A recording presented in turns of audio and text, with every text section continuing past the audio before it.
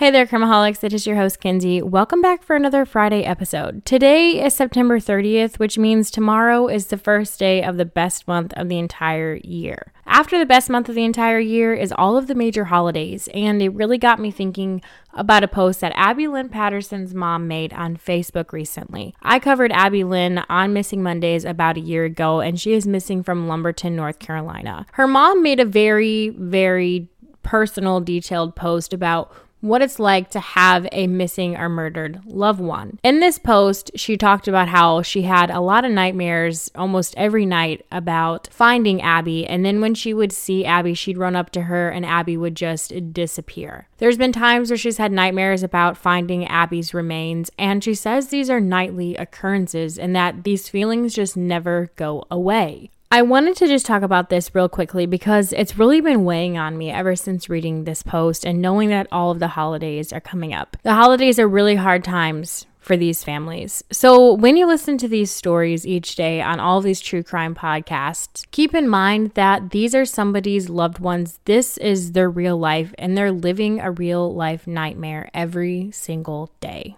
The same has been true for Connie Sutton since September 27th, 1997, when she got that dreaded call in the middle of the night that no parent ever wants to get. On the other line, it was the Franklin, Indiana Police Department calling her to tell her that there was a car abandoned in an intersection just a few miles away from her home. What they found inside this car was her 17-year-old daughter, Kelly Eckhart's wallet, and she was nowhere to be found. And there was no signs of Kelly in the area whatsoever. Connie recalls going down to the police department very frantic, and they begin to question her about Kelly, and she tells them this is not like her daughter to just vanish. She's not the kind of girl to not let them know where she's at, not the kind of girl to just go out without talking to her parents to let them know what time that she would be home. Connie says she remembers that night walking laps around the police department parking lot, feeling overwhelmed and scared, and just wondering what has happened to her daughter.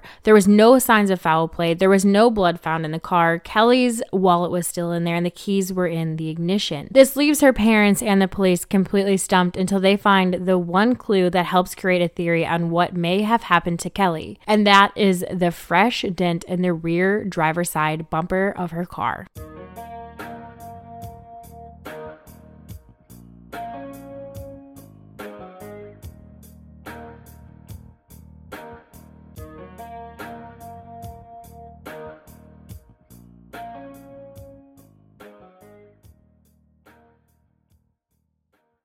Kelly Eckhart grew up in Bogstown, Indiana, which is a very small, tight-knit farming community like a high majority of other Indiana towns. According to her family, friends, and those within Bogstown community, they all said that Kelly was known as the very beautiful, smart, down-to-earth, all-American sweetheart. Months prior to September 1997, Kelly finds out that she'll be attending her dream college, Franklin College, which is 20 minutes away from her home. She knows that it's going to be expensive, so she starts applying for scholarships and even takes a job at a local store. Kelly decides that even though she could live in the dorms at her school, she wants to continue living at home with her family.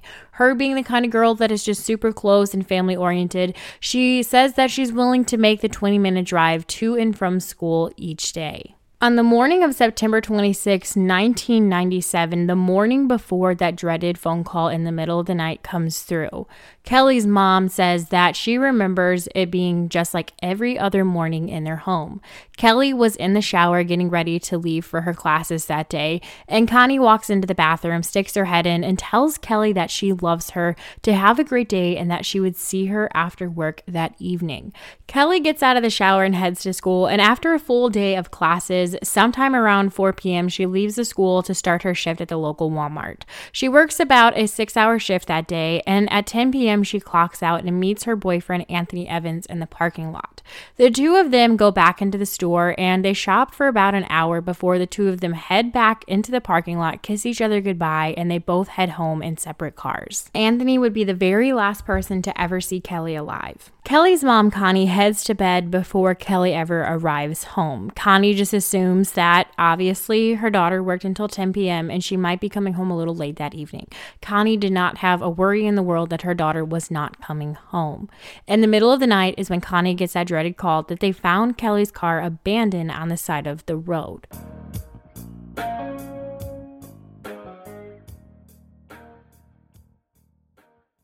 Now a word.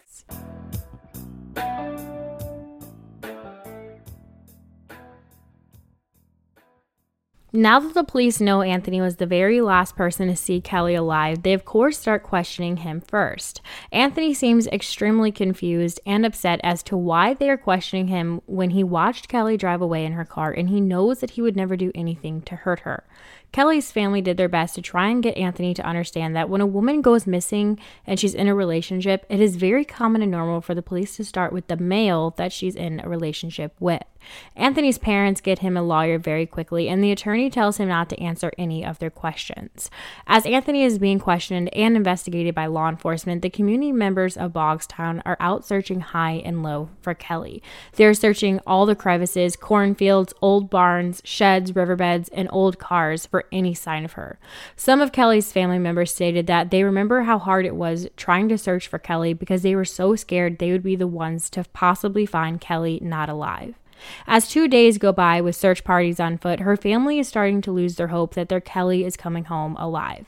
And a lot of the community members felt the same way, but they were so scared to say it out loud in fear of hurting Kelly's family. But they also felt that the outcome was not going to be good. After searching throughout the Bogstown area and having no luck locating Kelly or any clues to find her, law enforcement takes a search to a neighboring county called Brown County on September 30th, 1997, just 3 days after her disappearance. On this particular day, Kelly's mom gets the call informing her that her nightmare is only going to continue. On the afternoon of September 30th, searchers find a partially clothed female body on the side of the road in Brown County. It would be positively identified as Kelly Nicole Eckhart. Once the autopsy was completed, it was concluded that Kelly was shot in the head, sexually assaulted, and strangled to death by the strap on her bibs that she was wearing and the shoelaces from one of her own shoes. Her family and community members are feeling completely devastated knowing that they have lost such a sweet soul. How could somebody do something so horrible to such a good person? An entire month would go by before the police get any tips regarding Kelly's murder. An anonymous person calls into the tip line and tells the police that they believe a man named Michael Dean Overstreet may have some information about the murder of Kelly Eckhart. The anonymous caller was eventually identified as Michael's own brother, Scott. Scott had claimed that Michael had given him a call on September 27, 1997 and told him to meet him at a local motel. Scott said that he was hesitant about meeting Michael at the hotel, but giving his brother's voice, he said it sounded totally off and he could tell that he was needing some help. When Scott goes over to the local motel, he says that when he arrived, Michael told him that he needed him to drive him and his girlfriend, yes, girlfriend, even though he's married, to a different location and wanted him to drive Michael's van. Scott did not question it because he said that Michael told him that him and his girlfriend had been drinking and did not feel safe driving. Scott goes on to further tell law enforcement that from the side of his eye, he could see something white in the back of Michael's van, but he was not sure what it was. He says he agrees to drive Michael and his girlfriend to the location that he requested. Scott leaves his car at the local motel, gets inside the van, and 15 minutes into the drive, Michael says that he does not want to go to the original location that he gave Scott, that he wanted to go to Camp Atterbury. This Camp Atterbury is a campground in a neighboring county to where the motel was. When Scott asked Michael why the sudden change, Michael just says to him, "Because I took a girl." I'm assuming Scott had a lot of questions during this time, but what puzzles me is why he never supposedly asked Michael any deeper questions. Never questioned the situation, never calls for help, never tells the police that he either did or did not see a girl in the car or did not see a body. I have so many questions as to what was going through his brother's head during this time. When they arrive at the camp, Scott pulls over to a very remote area at the campground property. He says he closes his eyes as Michael is getting out of the van with his so-called girlfriend. Michael tells his brother that he needs him to come pick him back up in about 1 hour, but Scott absolutely refuses and tells his brother no and says that he will have to call his wife and have her meet you at the rifle range here at the campground in 2 hours. After Michael gets out of the van, Scott drives off very very quickly and heads over to the home of Michael and Melissa. When he gets there, he tells Melissa of the really strange encounter that he just had with his brother. Scott informs Melissa that she needs to go over to the rifle range to pick up Michael. Melissa says that she listened to what Scott had to say. She was in a little bit of shock, trying to figure out why her husband was at a rifle range in the middle of the night. But she agrees to take Scott over to the motel to pick up his car and then head to go pick up her husband from the range. After she drops Scott off, Melissa heads over to Camp Atterbury, and it's now sometime around 3:30 a.m. As Melissa is driving Michael's van, she takes a look in the back and notices shell casings and a can of mace that she has never seen before. When she arrives to the rifle range, she sees her husband standing there, and he comes up to the van window. He's completely covered in sweat, his t-shirt is unbuttoned, and he is carrying a blanket and a rifle. Melissa asks her husband what he was doing at the rifle range so late, and all he has to say to her is, "If anybody asks about my whereabouts tonight, you tell them that I was out late drinking with some friends." Michael gets in the van with Melissa, and the two of them drive home. I cannot even imagine the thoughts that are going through her head right now, because this is not her husband's typical behavior, and his behavior gets even weirder. 2 days after Melissa picks up Michael from the rifle range, the two of them go to a local car wash where Michael cleans out the back of his van. Melissa felt this was very weird because this van was a broken down piece of junk that Michael never cleaned. She said it had been years since Michael had ever taken this van to a car wash. It really stuck out to her that Michael was only cleaning the back of the van and ignored all of the other parts of the van. She felt if Michael was going out of his way to clean this van and he seemed like it was so important to him, why would he only focus on the back of the van and not the entire van itself? Not long after all of this information is relayed to the police asked Scott if he would be willing to take them out to Camp Atterbury Rifle Range where he dropped off his brother. Scott does not hesitate at all and takes the police to the exact location where he dropped off his brother. As law enforcement was searching around the area, they find several of Michael's personal belongings that had been left out there for that entire duration. With the information that Scott gave the police and then finding Michael's personal belongings out at the campground, they were able to get a search warrant for Michael and Melissa's home.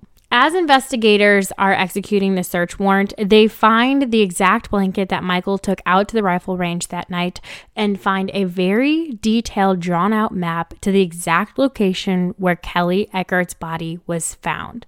The investigative team recovered fibers from Michael's shirt that matched the fibers on the blanket that was taken to the range, and those were the same exact fibers that were taken from Kelly's clothing.